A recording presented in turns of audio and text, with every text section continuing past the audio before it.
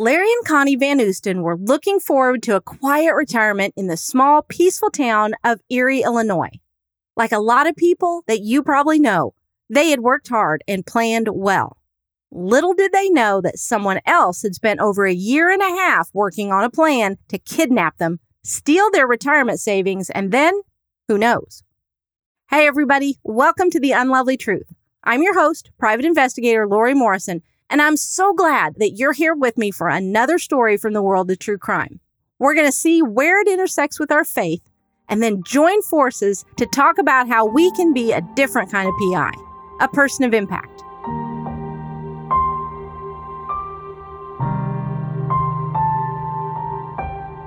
This is Season 3, Episode 21. This week and next, we're going to be diving into the book Rescued for a Reason by Larry and Connie themselves, as told to A.L. Rogers. Lori Prather, our Unlovely Truth Tribe chaplain, is going to join us, and we'll pull some lessons out of this book and apply them in our own lives. A question that most of us have to wrestle with sooner or later is, when disaster strikes, what do we do to hold on to our faith? And that's the question that just kept bouncing around in my brain as I read this story. Now, hopefully, no one is out there plotting to kidnap you or me, but I think we can pull some really important lessons out of how Connie and Larry made it through their ordeal, which all started back in the early morning hours of February 7th, 2017.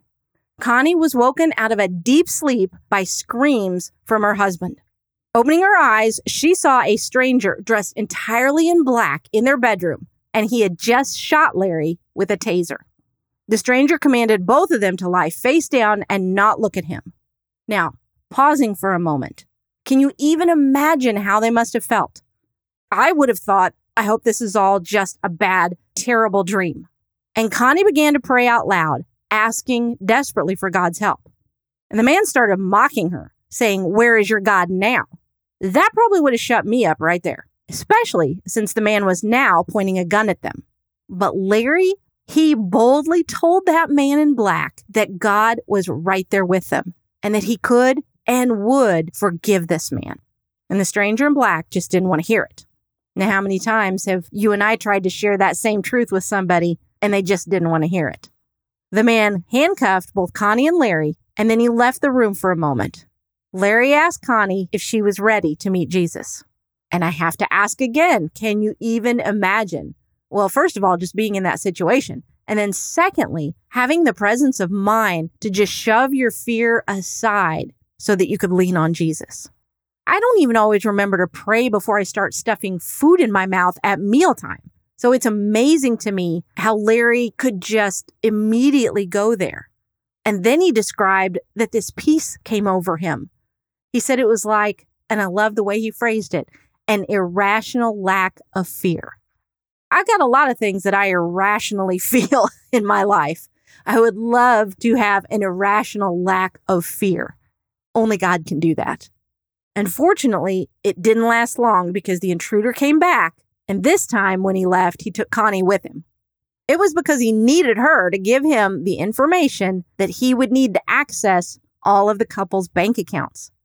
He also forced her to call and cancel any appointments that she and Larry had over the next few days, and then tell their own children and their friends that they were just going out of town for a bit so that they wouldn't be hearing from them and not to worry. He then forced both of them to sign papers that would give him access to their life savings. Then he put them in the trunk of his car. Trying again to imagine your terror level as things just escalate and escalate and escalate.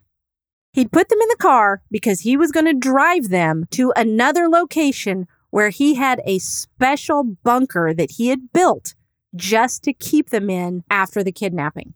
He had been planning this for like a year and a half.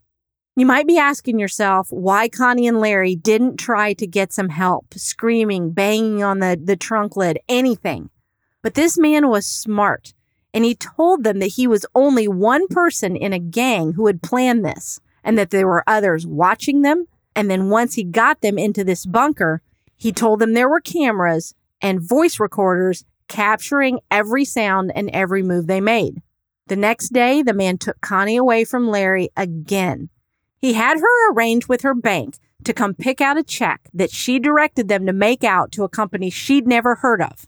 Once they got there, a bank employee needed her to sign papers before he could release the check. Her captor was waiting out in the car, and Connie was smart enough to ask if she could use the restroom.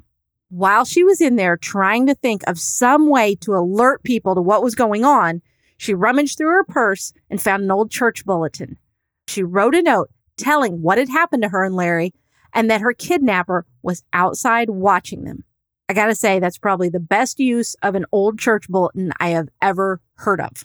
And the employee did a great job of not completely freaking out, because that would have put Larry's life in further danger. Footage of his car had been recorded by the bank's new security cameras, and the bank manager called 911. When you're done listening to this week's episode, I hope you'll head over to my website, theunlovelykTruth.com, and check out all the different resources I have there for you. You can read blog posts, you can download a free copy of your own 5-day devotional based on the story of the Good Samaritan, or you can join my membership site if you want more behind-the-scenes content that isn't available to anyone outside the membership group. Remember, that's theunlovelykTruth.com. I hope you'll check out everything that I put there just for you.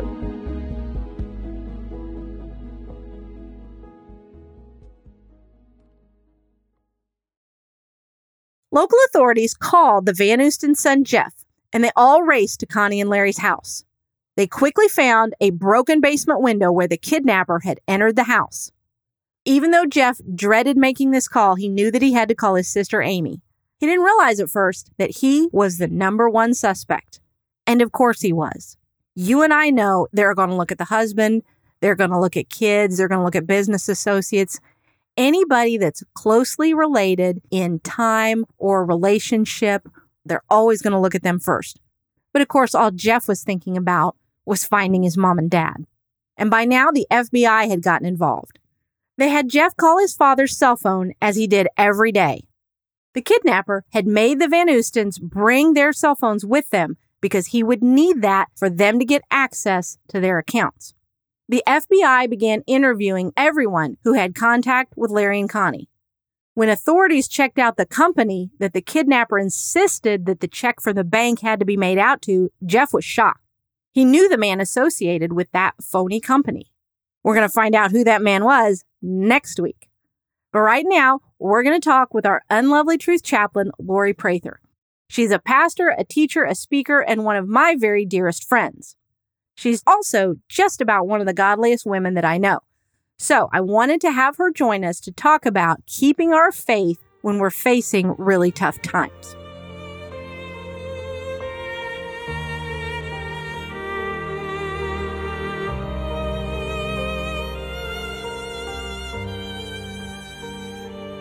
It is always so exciting to welcome back our Unlovely Truth Tribe chaplain, our very own Lori Prather. Thank you for joining us. Yeah. Oh, I'm excited too. Me too. This is a perfect story for you. It really is. Because you had a childhood dream to be an FBI agent, and there's FBI agents in this story, and it happened in your home state of Illinois. Go Illini. So it's totally perfect.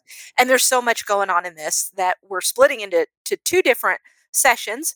Absolutely. Or episodes, rather. So let's just dive in because there's so much going on. Now, these poor people, oh my gosh, Larry and Connie, they had someone break into their house in the middle of the night. He's got a gun, he's got a taser, and he actually tases Larry, and Connie thinks he's been shot, and she cries out, "God help us." And the intruder actually stops and looks at her and asks her, "Where is your God now?" Which I gotta say does kind of sound like a reasonable question given the circumstances. But I think all of us at some point have a "where is my God now" moment. So what do we do when we are feeling overwhelmed and we're despairing? Sure. And I think you're right. I think the fact that the intruder asks that question says a lot about his relationship with and understanding of God. But how many times have we said the same thing?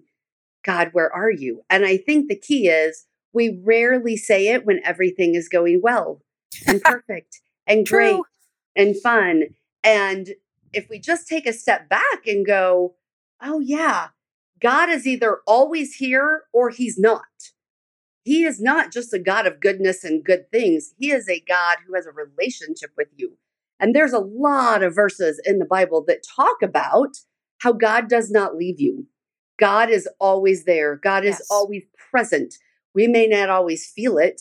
We've certainly I've gone through times in my life where the presence of God has felt differently or more distance, but he's still there. And I think the reason it is mentioned so often is because God knows his children and knows that when things are going very badly is often when we feel like he has left us. And again, it comes back to our understanding that a relationship with God does not mean everything will always go perfectly. So therefore, Oh, an absence of goodness does not equal an absence of God. well, I love the way you put that. And these people, I would love to meet Larry and Connie I sometime agree. because, they've been kidnapped. They're right in the moment. This is brand new trauma. They have no idea what's going on. And they're trying to tell this guy, hey, you can be forgiven. We don't have, well, and part of it, definitely self preservation. We don't Right, have to right. keep going down this road. It's okay. We stop now. God can forgive you. And, I think that happens to all of us that he just wasn't interested. And so what do we do, when we're trying people that we care about, we're trying to tell them, hey, whatever's gone on, I've done stuff too. We can all be forgiven. And they're just not interested. How do you overcome that if you can?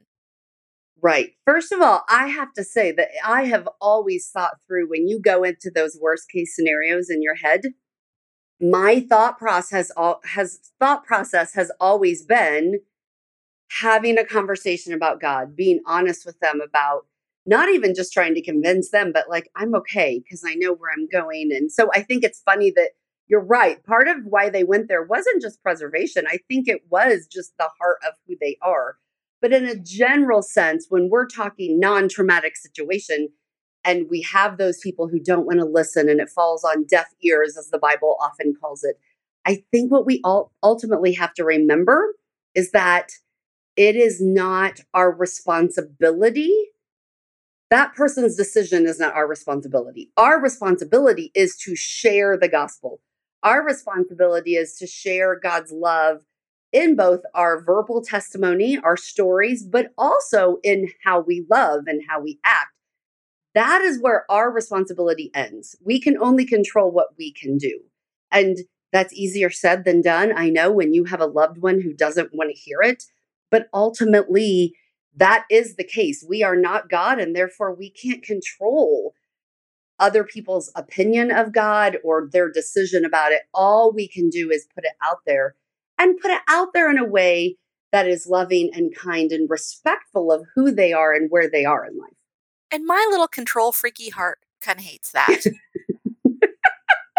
Exactly. I I want to feel you. say, if I say the right thing, if I do the right thing, they'll go, aha, you're right. And I need to think this, and that's just not how it works.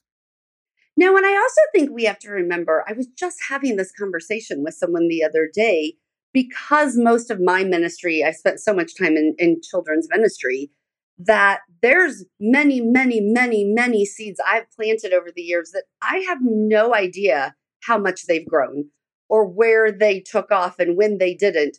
And sometimes we have to remember that too. What looks like someone isn't getting it or isn't listening, you don't know what the next person's conversation will do. That maybe you're just planting the seed. You don't get to see it all the way to fruition. Or if it's not a loved one or someone you spend time with all the time, you just may not ever get to know where that conversation goes. It may seem like it didn't do anything, but how many times have we heard stories from people when on deathbeds in the hospital? Suddenly all those conversations believers have had with them over the years kicks in and they get it. So who are we to also judge? And I think we have to be careful about that too, again, in a non-traumatic situation. Yeah, and again, this is an area obviously that I need to work on with my heart because I want to know these things, but I'll know when it's my time to know. That's right. And it amazed me that as Larry and Connie, they're taken away from their home in the middle of the night, just they're blindfolded, they're bound, all these horrible things. And then they get imprisoned in this little pre-made dungeon kind of a thing that this guy had made for them. Wow. They still managed to have enough faith to pray a very specific prayer. They asked God to help them prepare to meet Jesus. Mm. And God was so gracious, he flooded them with peace, but then their abductor decided to separate them. And then that kind of shattered that peace, as you can well imagine. Right. How do we keep our faith levels up when we're alone? Because that's one of the reasons he wanted to separate them. It's easier to control people. It's easier to keep people in fear and in bondage when you make them think they're alone. Absolutely. And we often on these conversations talk about the importance of community, and I think that proves the importance of community because you're absolutely right. The enemy, if you sort of extrapolate this situation, the enemy tries to do to us exactly what the intruder did to them. The enemy, I believe, loved many aspects of the pandemic because it isolated so many of us. And there's so many ways he can do that. I get hurt at a church, and so I will never go to church again. Well, bam, community gone. He wins. There's so many different ways that the enemy works that. But absolutely, that's exactly right. And when I think of the two of them, I even think about part of, I think, why their faith shattered in that moment, not their faith, but the peace shattered, is that their faith was so built on their faith together, which is beautiful and not wrong. But if they hadn't done a lot of walking in their faith on their own, and so I think it's important, as much as we talk about community, it's so important. I think this shows also the importance of your faith has to be your faith. And again, in the kids' ministry world, what I have often phrased that as, at some point, it can no longer be your parents' faith or your grandparents' faith. It has to be your own. It can no longer be your spouse's faith or your kids' faith. Put any word in there. It has to be your own. So I would almost ask the question and put the challenge out there of, what are you doing right now in your walk to strengthen your own faith? Is it a daily devotional that you do on your own? Is it a podcast or two or five that you listen to? Whatever it is, we're kind of, again, we always talk about how important community is, and it is. But if you only experience faith in a community setting and you've never wrestled with it on your own and you don't have a personal relationship with Jesus, and I'm not saying that they didn't, obviously, they were in a very high stress scenario. But when we talk about how easy it is to feel isolated and alone, then we have to talk about that. We have to make sure we understand our own relationship with Jesus. And I think that when we talk about that loneliness, that's exactly what faith is about. Because faith and a belief in Jesus isn't very tangible. I can't pick it up. I can't touch it. I can't put it on. I can't sit it in my lap, which is so much of what our world is. We live in a very tangible world, especially in the country we live in. And so even just asking yourself that question, if suddenly I could no longer pick up a Bible, if I didn't have access to the internet, if I couldn't talk to my faithful friends, what could I remember on my own? What have I committed to memory? What do I know about Jesus? So I think these are some great challenging questions to ask ourselves about where we kind of lie in our relationship with Jesus, and what do we know and what have we committed into our hearts and minds enough that if we're suddenly taken from all of that that we typically rely on as believers, what am I going to be left with? You make such a great point about community, and I think we have to remember that it's community with other people, but it's also community with a God that manifests himself in three persons. He Yes. was community from the beginning. That's how much he valued Yep. it. And so you're exactly right. If we do get cut off from that community, are we still going to be able to maintain that faith with the community with an unseen God? Absolutely. And Laura, I just have to say, John 14:16 is one of the places you will find where it says, I will ask the Father and he will give you another advocate who will never leave you. And so we're not going to, we could spend 14 episodes just talking about the Holy Spirit, but, or I could anyway. It's a favorite topic of mine. But again, I think it's important to understand when you are all alone, you're never really all alone because he has left an advocate. The Holy Spirit lives within you if you're a believer. And so just remembering that and even that takes practice of hearing the Spirit and discerning the Spirit. And so there's another sort of avenue to take of just that spiritual practice of discernment and listening to the Spirit. And how much time do I just sort of spend alone with God? And I'm going to have a Captain Obvious moment here, but we talk about the trauma that they were just suddenly introduced to. That's kind of the nature of trauma. You can't really Yeah, prepare for it. It just correct. suddenly is upon you. And if you're not prepared with your faith the way they seem to be, then it will be more of a struggle. So, don't wait till times are tough to turn and try to build your faith then. Build it now so that you can survive when times are tough. Absolutely. And let me just add that the fact that they maybe we would say wavered for a minute, which like you said, I mean, look at what they were going through. But I just want to I feel like this is a good place to add regardless of what you're going through. If you waver, if you have moments of doubt, that's okay. God still doesn't turn your back. You're forgiven. He loves you. And maybe there's just someone who needs to hear that now that we're none of us are perfect. And so we're all going to have moments like they did where things got tough and our faith wavered and we didn't know what to do. That's okay. Don't let that stop you. Again, that's where the enemy wants to bring on shame and I'm done. Well, then I blew it. You can blow it 1,000 times with our God, thankfully, and he's still there for you. Speaking of the enemy, there's a segue for you. This this guy was so prepared. He had planned this mission of his down to the very last detail.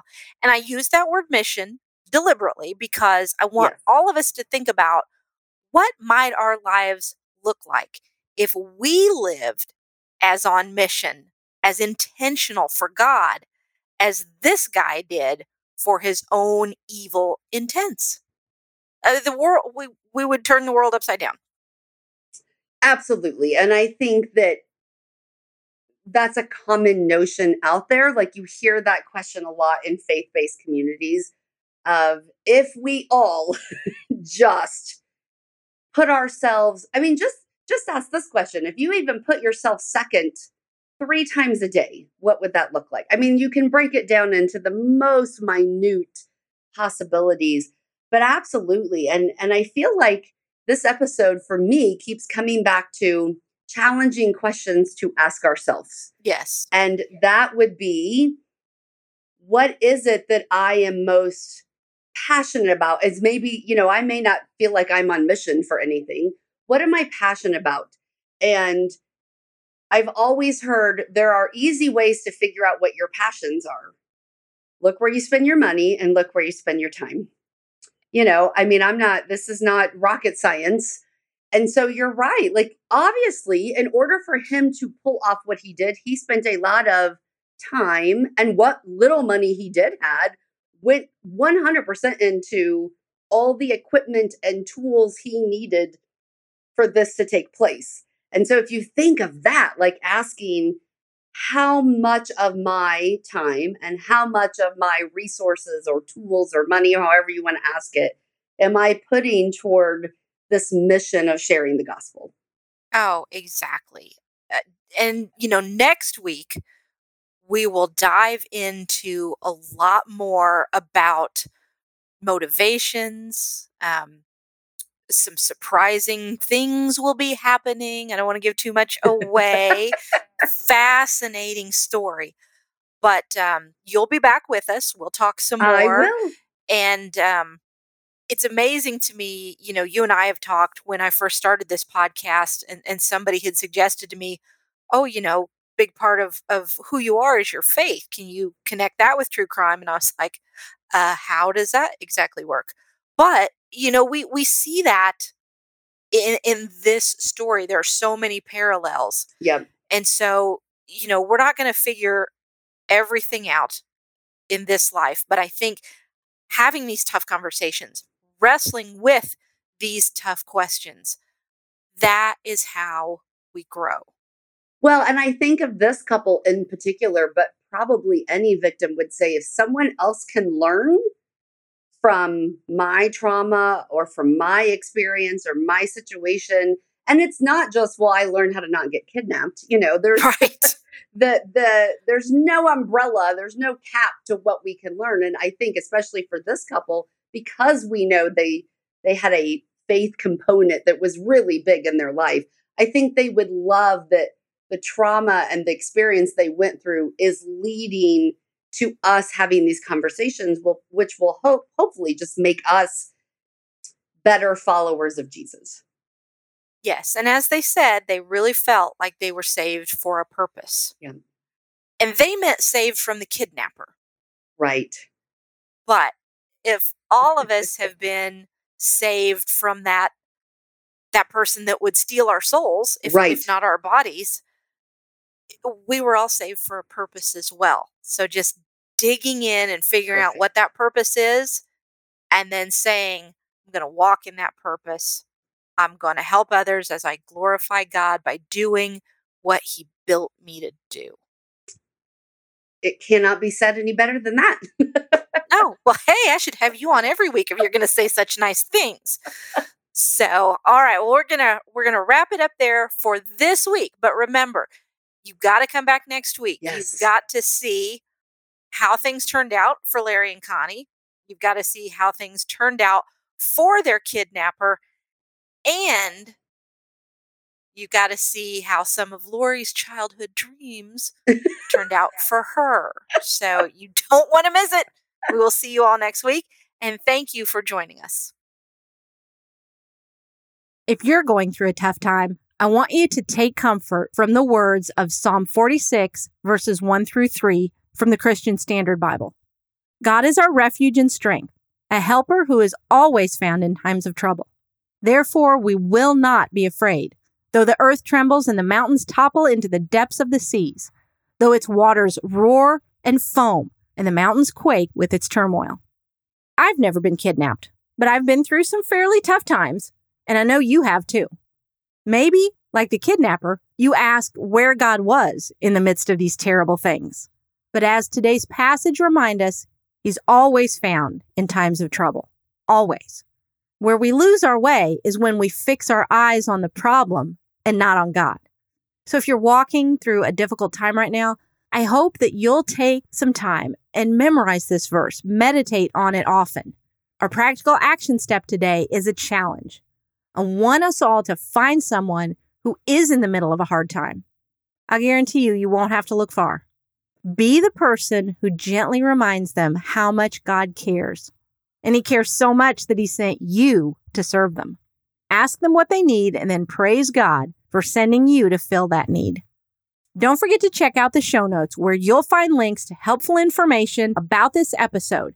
You can also sign up for my email list, and that way you'll always know if there's a new blog post or something exciting happening. The Unlovely Truth is written and produced by me, Lori Morrison.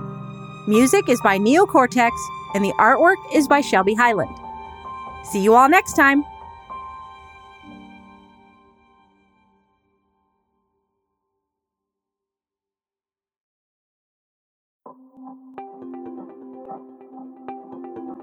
Thank you for listening to this episode that is part of the Spark Media Network that can now be heard on the Edify app.